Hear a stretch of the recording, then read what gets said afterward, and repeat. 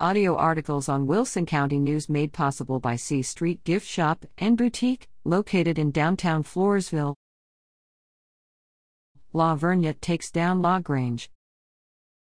The La Vernia Bears defeated LaGrange in Bears Stadium September 10, 28-20.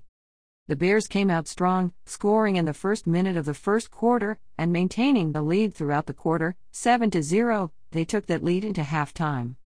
La Vernia scored to open the second half and kept up the pressure.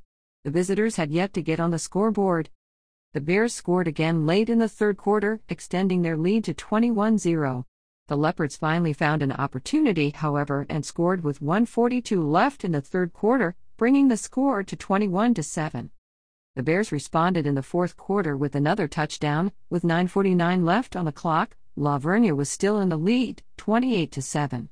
But LaGrange wasn't out of the game yet, managing to score again, whittling the Bears' lead to 28-14. The Leopards mounted another attack and managed to score again, but La Vernia held on for a homecoming win. Final score: Bears 28, LaGrange 20.